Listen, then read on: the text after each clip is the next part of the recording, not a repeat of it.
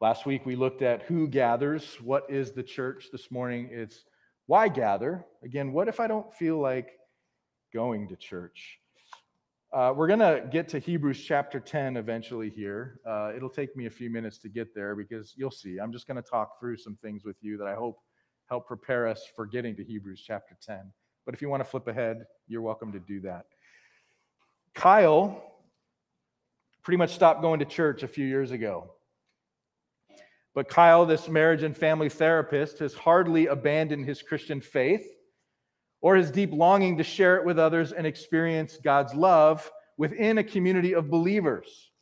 So Kyle says.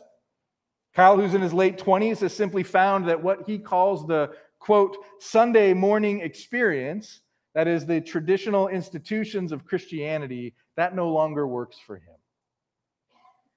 Kyle, who was raised in a fundamentalist Baptist home, then actually pursued a life and full-time ministry and still maintains his mostly conservative evangelical faith, says that among his reasons for discontinuing church participation, he says, the places where I had seen God move the most were in places like on a river while fly fishing, or backpacking with a group of teens, or sitting at a pub with a group of guys from the UK and South Africa talking about life. I read Kyle's story this week in an article in a national religious publication, and the title of that article was, Why These Americans Are Done with Church But Not with God.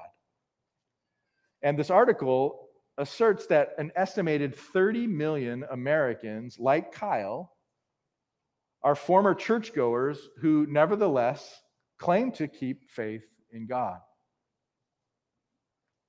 So what do we make of stories like that? Maybe you've been Kyle. Maybe you're considering becoming a Kyle, right? Maybe you know people who are like Kyle in that regard. What do we do? What do we make of stories like that? Is it possible to be a faithful Christian and not go to church? Or is it possible to be a faithful Christian and not go very frequently? Well, what does Scripture tell us? Why do we gather together on a Sunday morning anyway? Is that just something that we've kind of grown into doing? Is it something that the church throughout history is leading us to do? Or is it just, I don't know, some American model? Why do we do this?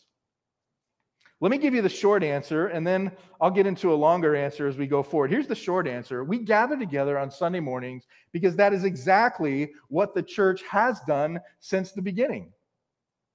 Since the New Testament church was birthed, Sunday morning gathering is essential to what they have done week in and week out for 2,000 years now. Acts chapter 20, verse 7, we see an example of the New Testament church, and it says, on the first day of the week, when we were gathered together to break bread, Paul talked with us, intending to depart on the next day, and he prolonged his speech until midnight.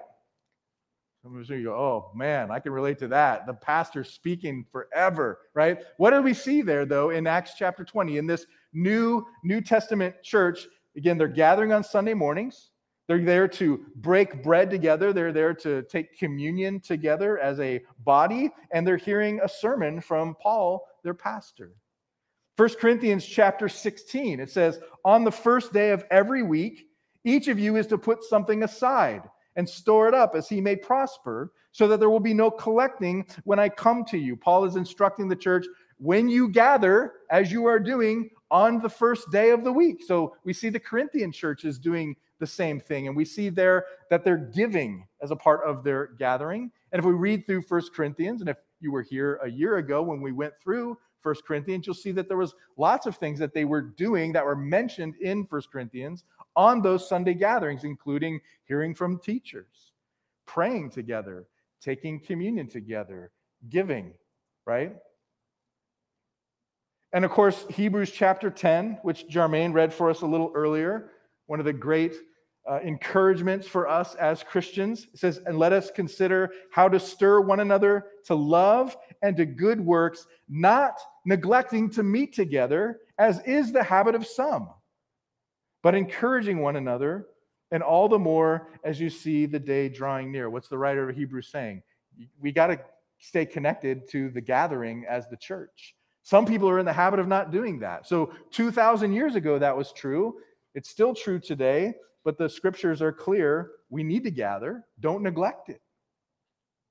We gather together as believers, particularly for corporate worship on Sunday, which in scripture is also called the Lord's Day in the New Testament. We gather together because we're commanded by scripture to do so. And we do this because as the church throughout the world and throughout history has known and believed, corporate worship on the Lord's Day is fundamental to our calling. Corporate worship on the Lord's Day is fundamental to our spiritual health because the assembly of the whole body, in which our spiritual gifts and mutual encouragements are employed, matters. The leadership and instruction of biblical elders and gifted teachers of God's word matters. The right and regular observance of the ordinances, which are corporate, communion, and baptism, they matter. The singing of psalms and hymns and spiritual songs to one another matters. And corporate prayer matters. Despite modern attempts to diminish the institution of the church, and there are many, there are lots of calls to deconstruct this thing, right? To be like Kyle and just say, why can't we just go fishing and talk about God and find God in nature? Why this formal thing of gathering together? What's the church for? Despite these calls to dismiss all of that, the Bible is clear that the weekly corporate worship of the church is fundamental to our identity as followers of Jesus Christ. That's the short answer. Because we're commanded to, because we're instructed that this is fundamental to who we are. That's the short answer, and it's sort of one of those because I told you so answers, right? Which we don't always like so much as a culture. What if I just don't feel like it? What if I just don't feel like it? Can we just be honest for a minute? Sometimes we just don't feel like it, right? There's lots of different reasons why we don't necessarily feel like it, but we're in this sort of cultural moment where, hey man, when I don't feel like it, I don't do it, right? Because we think our feelings are sort of primary. I just don't feel like it. And the thing is, I get it because sometimes I don't feel like it either. Problem for me is that I'm usually supposed to stand up here and teach, and you guys actually support my family. You pay me to be up here, so it's kind of harder for me to just sort of dial it in and say, I'm not going today. But I relate. Sometimes we don't feel like it. But why? What I want to do for the next few minutes, and again, I'm saying this because we're not yet into Hebrews 10. I think Hebrews 10 will address this for us. But it's just how to help us diagnose some of those reasons why we just sometimes don't feel like it. All right? And I want to start by saying that there's one set of reasons why we may not feel like going to church that is unavoidable, and this is not what I'm ultimately addressing here today. Those are physical reasons, okay? So physical reasons, I might not feel like going to church because I feel sick. I feel ill, and for the rest of us, we would say to you, please stay home, right? That's okay. That's an unavoidable reason, or I may have some debilitating disease, or I may have some chronic pain that legitimately prevents me from leaving my house. Sometimes those things are temporary. Sometimes those things are permanent. But in either case, those things are unavoidable and they're understandable. All right? So please don't, if that's you, and maybe I should talk to the camera, those of you who are watching on the live stream, if that's you, what we should and can say to you is, we're praying for your healing. And we should say that, and we should do that, church, right? Or we should be saying to you, how can we minister to you right now in your time of need? We need to do both of those things. Those are unavoidable reasons. So I'm not addressing that. What I am addressing this morning are reasons that I want to examine that have more to do with feelings that are emotional rather than physical. How can we avoidably feel like not going to church? There's a little booklet that I found really helpful from a guy named Gunnar Gunderson. He's a pastor. He's actually a professor at a seminary part-time as well. And he's trying to help people diagnose why they may not feel like going to church. And he's listed several reasons. I want to walk through them. I think they're helpful and important. Here's the first one. They're relational reasons. Relational reasons. Maybe you're having marital problems, and coming to church with your spouse feels hypocritical. It just doesn't feel right to sit together and worship together when you know you've been fighting at home. Or maybe there's a broken friendship with somebody in the congregation, and it's just awkward to go and to sit and to worship and to be in there when you know that there's this relational tension that's in the room. Maybe you've disagreed with one of the leaders of the church, and there's, again, lasting tension. Maybe you've been recently approached by a brother or sister who's corrected you in some sin in your life or rebuked you in some way, and being at church with them just sort of triggers anger or shame.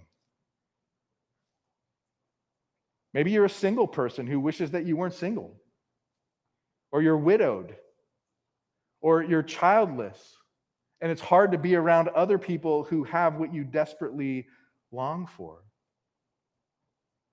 There's all kinds of relational reasons that can make us feel like it's just easier to stay home. It's just easier to stay away from the church gatherings. Some of those things I know they make you anxious. They can bring severe anxiety, and they can cause you to even be depressed. I'm acknowledging that. And I know that for some of you, it's like, I don't want church to be that place of all places that's the source of my discouragement. So it's just easier not to go. I get that. Secondly, there are logistical reasons. Sometimes just getting to church is challenging. Just getting here. Maybe you recently had to move away a little bit further than you used to live, and so now it's an extra bus trip. It's an extra hassle of trying to drive and park, and it just takes more time. Maybe your work schedule varies. Maybe, Saturday nights are sometimes late nights for you, or Sunday mornings you may get scheduled, or a Sunday afternoon, and it's logistically challenging. Maybe you travel a lot. All those things can infringe upon your Sunday mornings. Maybe you've got young kids. And just managing the stroller and the diaper bag and the snacks, right? Navigating the nap times. How's this going to throw that off? And what is that going to mean for not only the rest of my day today, but my day tomorrow? Moms, I'm feeling the amen, right? It can just seem like too much hassle. It can be hard. It can be exhausting. I get that. Maybe we don't feel like going to church because of preferential reasons. You don't like the music style. Sermon length is too short. No, I've never heard you say that. Too long. I mean, Bill, the Bears play at noon. Come on, you got 32 minutes, right? Maybe the seats are uncomfortable. Oh, I heard the amen on that one. I know you didn't say it out loud, but I heard it, right? Preferential reasons. I know those things can sometimes feel very nitpicky, but at the same time, they can cause real frustration that starts to gnaw on you. And again, they can pull your heart away from the church. How about doctrinal or missional reasons? Maybe you've got a particular doctrinal or missional priority that you feel like the church doesn't just really seem to share. By the way, I'm not talking about primary doctrine things like what is the gospel or Jesus Christ is the Son of God. Like, if that's your issue, then if you affirm those things and the church doesn't, you should find a new church, right? If you don't affirm those things, then please come talk to me afterwards. I'd love to share more with you. But I'm not talking about major doctrinal issues. I'm talking about maybe secondary differences, like the mode of baptism or the roles of men and women in leadership. Something where it's like, I'm just not quite on the same page with what I see the church, this particular church doing, or the direction that they go. And maybe those differences are hindering you from connecting. Maybe those differences are hindering you from feeling like you can serve in a space like that. Or maybe you feel like you're just sort of out on the margins because of those differences. Maybe you have missional priorities that make you feel like your church is more on the sideline than the front line. And by the way, no matter what your missional priorities might be, like I'm all about serving the homeless. I'm all about, addressing issues of sex trafficking or whatever it may be. Most often, your church isn't going to be as passionate about that as you are. And that makes it hard for you to be excited about church. How about this one? Transitional reasons. I think this one particularly affects people like us in highly transient churches like Edgewater, highly transient places like Chicago. Maybe your friends are moving away again. My friends keep moving. Nobody stays in the city more than 2 or 3 years. Why? When I'm tired of saying goodbye all the time, should I invest in new friendships? I'm just going to have to do it again. Or maybe the ministry that you were involved in here, because of transitions in the church or in the neighborhood, maybe the ministry that you were passionate about is changing too, or maybe it's going away and being replaced with something else. That can make it hard. It can make me not feel like going to church. How about cultural reasons? Are you a blue-collar guy and you feel like you're surrounded by white-collar people? Maybe you're a racial minority and you feel like I'm in a church where my status as a minority seems pretty obvious, and I don't know if other people can really connect with my experiences. Maybe there's a language barrier that leaves you feeling like a cultural outsider. There's lots of cultural issues that exist that can make it hard to engage in church. And I think this last year, we felt some of those things even more than maybe we had before. There's recreational reasons. Hey, weekends are precious, right? They're prime time for hobbies, they're prime time for travel, they're prime time for sporting events or kids' activities. I mean, when else do I have time to get things done around the house? I need my weekends. When else can I go camping? When else can I enjoy the lakefront? I mean, did you see the weather out there today?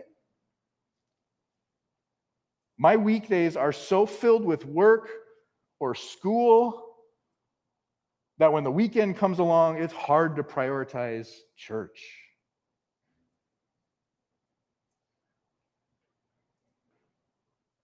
Some of us don't feel like going to church because of past experiences. Maybe you've experienced spiritual abuse in the church. Maybe you've witnessed church scandals of some kind. Maybe you've been a part of a church split, and those are painful. There are painful experiences that happen in the life of a church. We are a family, right? Families have pain. Families have pain. And sometimes you might be complicit in that pain. And other times you're not. You're an innocent victim of other people's sin. But either way, there's real hurt that can make it hard to love a church, can make it hard to trust a church, and then hard to ever go to church. And finally, I want to bring up spiritual reasons. I think this is actually probably the most common and dominant reason. You're just in a dark place spiritually. I don't feel like going to church. I feel disconnected from God. I feel I feel like it's the last place I belong right now. Maybe Christianity has lost a bit of its luster. Maybe you're living in hidden sin, and you feel the weight of that. You feel the guilt of that when you're sitting in church and you're being reminded regularly of the need to confess and repent and trust Christ. Your heart's not there. Maybe you're going through a dry spell as a believer. Maybe you've never experienced that before. You're a newer believer, and then all of a sudden you hit one of those rough patches, and it's like, church, I don't feel like it.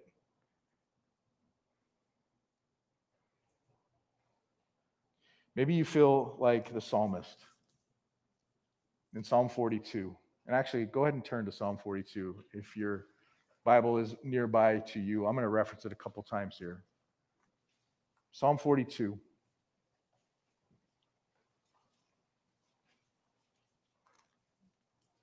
The psalmist in Psalm 42 is feeling spiritual reasons why his feelings are all out of whack.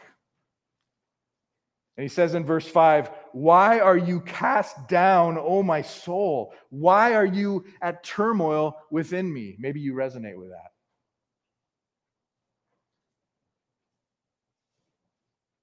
I know that's a long list of things I just went through, but I wanted to highlight all of them because I think we need to think through the reasons that we don't always feel like worshiping in the church. I think it's important to take the time to actually walk through each of those different common reasons because I want you to think about it and I want you to ask yourself the question, do I see myself in any of those?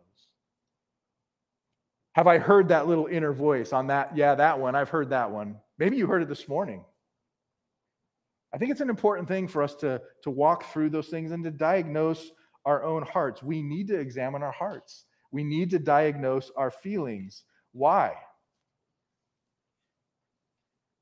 Why? Because, not just to sit in our feelings, but because we need to be directed to the truth. We need to actually take our feelings, our thoughts captive and direct them to truth. But you can't do that if you haven't really diagnosed them. And that's what the psalmist is doing in Psalm 42. Look back again at verse 5 there. He says, "Why are you cast down, O my soul? Why are you at turmoil within me?" Look what he says immediately after lamenting that. He follows that honest assessment of his feelings with truth by telling himself, hope in God. Why are you so cast down? Oh, feelings. Wait, grab on, hold on. Hope in God. Hope in him. I shall again praise him. I don't feel like it right now, but I will. My hope, my salvation, my God. And he reminds himself then of the soul healing value of going to corporate worship and being with the people of God. Look at verse 4. He says, "These things I remember as I pour out my soul." In other words, when I'm in this place of angst and I'm saying, oh, I'm so cast down, this is where I direct my thoughts. This is what I remember, how I would go with the throng and lead them in procession to the house of God with glad shouts and songs of praise, a multitude keeping festival. What do I need to remember? The psalmist is a worship leader. He's a pastor, right? And he's saying, this is what I got to remember. When I'm with the people of God, when we're in the house of God, when we're corporately worshiping together, when we're singing and we're joyful, that's what I need to remember when my soul is cast down. Listen, our feelings are real. Your feelings are real, and they are powerful. You know that. And they're often rooted in real heartaches and longings. So your feelings are real, right? However, they can also be really deceptive. Really deceptive. We cannot be ruled by our feelings because our hearts fail us. Our hearts fail us. Jeremiah 17:9, "The heart is deceitful above all things and desperately sick. Who can understand it?" Turns out Darth Vader was onto something when he said, "Your thoughts betray you," right? Your thoughts betray you. When our thoughts are guided by our feelings, all sorts of soul-crushing, crippling things begin to happen to us. And listen, again, that is particularly evident in our current cultural moment. We live in a culture that is constantly telling us that how we feel defines who we are. How you feel defines who you are, which is why there is so much confusion about our identities. Think about that. We are told that we cannot rely on the most basic and obvious facts about ourselves and about life when they don't align with our feelings, and that is false. Where does it lead us? Well, mental health problems, depression, and suicide rates are skyrocketing, so it doesn't seem like that's leading us anywhere good. We need something better than to be ruled by our feelings. Look again at Psalm 42, verse 6. What does he say? He says again, "My soul is cast down within me. Therefore, I remember you, God." I remember you. What do you need when your feelings begin to rule you and you begin to lose heart? You need to remember God. How do you remember God? You need the Word of God. You need discerning friends. You need God-given leaders to help point you to what is true, to what is constant, to what is life-giving. And where do you find all three of these things in the same place at the same time?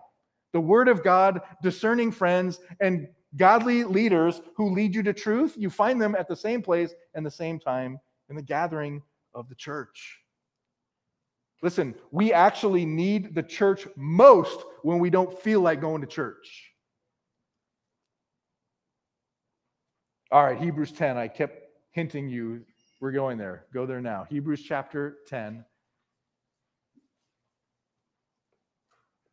Somebody shout out a page number in a pew Bible if you get it.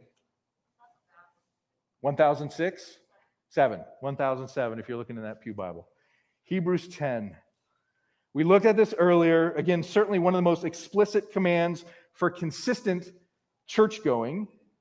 Verse 24 and 25 of Hebrews 10. "Let us consider how to stir up one another to love and good works, not neglecting to meet together, as is the habit of some, but encouraging one another, and all the more as you see the day of the Lord," the return of Jesus, right? As you see that day drawing near. There's the command, right? Don't neglect the gathering. Encourage one another, all the more. But there's context for the command, and I want you to see the context here. It's very helpful when we don't feel like going to church. Chapter 10, the whole chapter here, begins by asserting that Jesus is the true and better sacrifice for our sins. Not like the Old Testament sacrifices, the animal sacrifices that continually had to be done over and over again. Jesus is the true and better sacrifice because the cross of Christ is sufficient to cover all of our sin. Once and for all. Do you see that in verse 1? "For since the law has but a shadow of the good things to come instead of the true form of these realities, it can never, by the same sacrifices that are continually offered every year, make perfect those who draw near." The old system couldn't do that, right? Look down at verse 12. "But when Christ had offered for all time a single sacrifice for sins, he sat down at the right hand of God, waiting from that time until his enemies should be made a footstool for his feet. For by a single offering, he has perfected for all time those who are being sanctified." That's you and me, the church, right? Those of us who are in Christ, we're being made holy. He has perfected us by a single offering. And, verse 15, "The Holy Spirit also bears witness to us. For after saying, 'This is the covenant that I will make with them after those days, declare the Lord, I will put my laws on their hearts. I will write them on their minds. Then he adds, I will remember their sins and their lawless deeds no more. Where there is forgiveness of these, there is no longer any offering for sin. It's done. It's over. The cross has accomplished it. That's what the message here is as he opens up chapter 10. So he's reminding the church of their full assurance of forgiveness. He's reminding them that in Christ, you are clean, you are washed, you are new. This is the gospel that he's preaching to them. Do you see that? He's reminding them of the truths of the gospel. And it seems that some of the believers he's writing to have lost heart. They've grown weary, they've grown faint, and as a result, they're wavering in their consistency in gathering together on Sundays. That's why verses 24 and 25 are there. But listen to what the writer says to them in response to their losing heart after reminding them of gospel truths. Look at verse 19. He says, therefore, brothers, therefore mean what? Because I just told you what the gospel is. I just reminded you of what Christ has done. Therefore, brothers, since we have confidence to enter the holy places by the blood of Jesus, by the new and living way that he opened for us through the curtain, that is, through his flesh. And since we have a great priest over the house of God, because the gospel is true, because Jesus has finished this work, he's given us access to God. Be confident.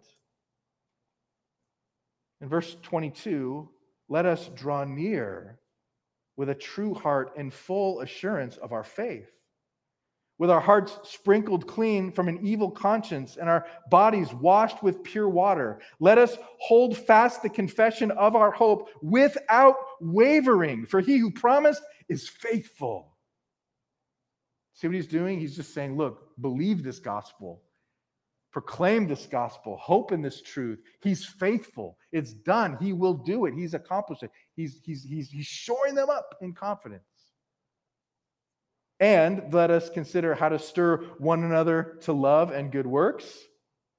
Remind each other of this. Stir one another up in confidently following Christ, not neglecting to meet together, as is the habit of some, but encouraging one another all the more as you see the day drawing near. What's the antidote for their failing hearts? They need to remember who they are in Christ by doing what? Look back down at verses 19 to 25. Look at the verbs there. What do they do when their hearts are failing? One, they draw near in confident assurance of their faith. Two, they hold fast to their common confession. Three, they stir one another up to love and good works. Four, negatively stated, they don't neglect the Sunday gathering. But in that gathering, they encourage one another with the hope of Christ's imminent return. That's the context of the command. What's the danger if they forget this? What's the danger if they begin to give up? They're in danger of throwing away their confidence. They're in danger of throwing away their assurance. Look down at verse 35. He says, therefore, do not throw away your confidence, which has a great reward. For you have need of endurance, so that when you have done the will of God, you may receive what is promised. For yet a little while, and the coming one will come and will not delay. But my righteous one shall live by faith. And if he shrinks back, my soul has no pleasure in him.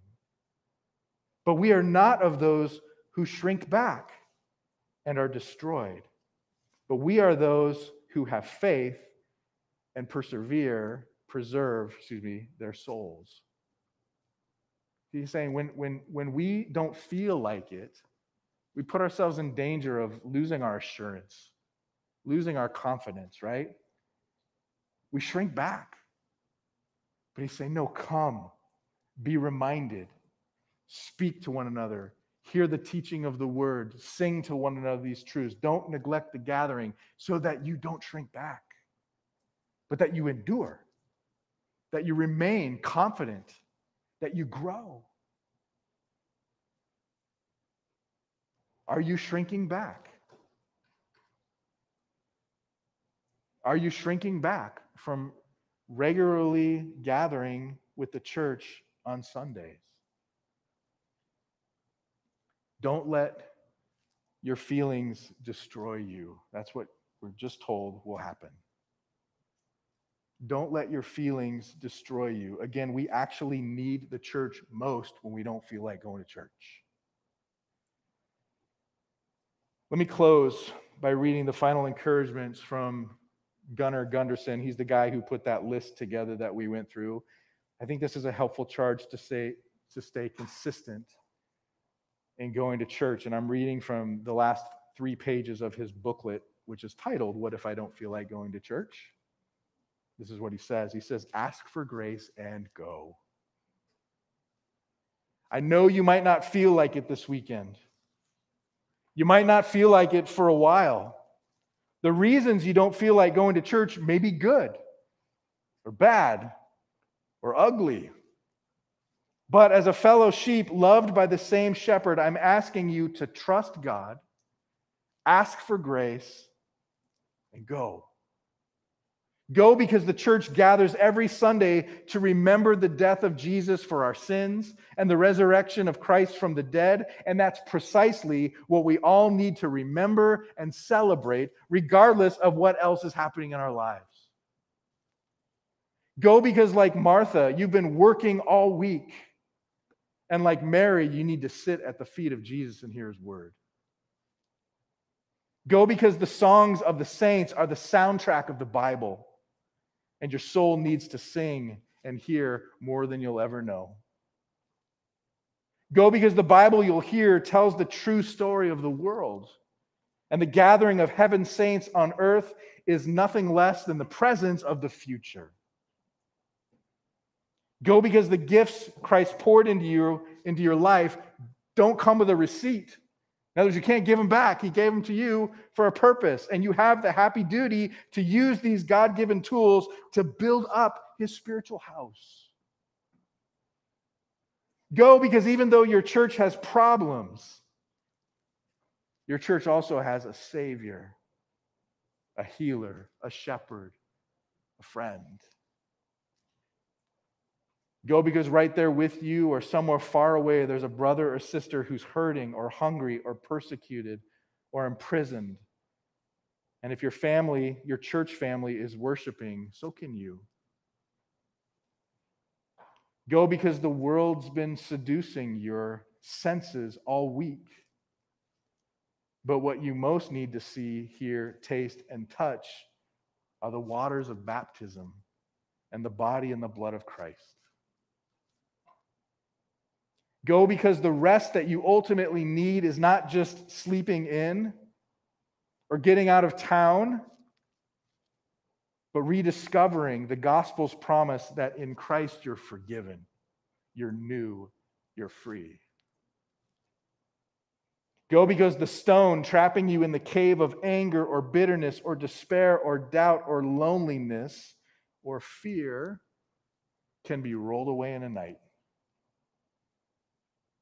And once God does that, no Roman soldier or Jewish priest can get in the way. Go because the good news of this gospel is not just that you are reconciled to God, but that we are reconciled to each other. Go not because your trials aren't real, but because the table with bread and wine represent the crucifixion of the worst sins that you could ever commit and the worst realities you'll ever experience. Go, and in your going, grow.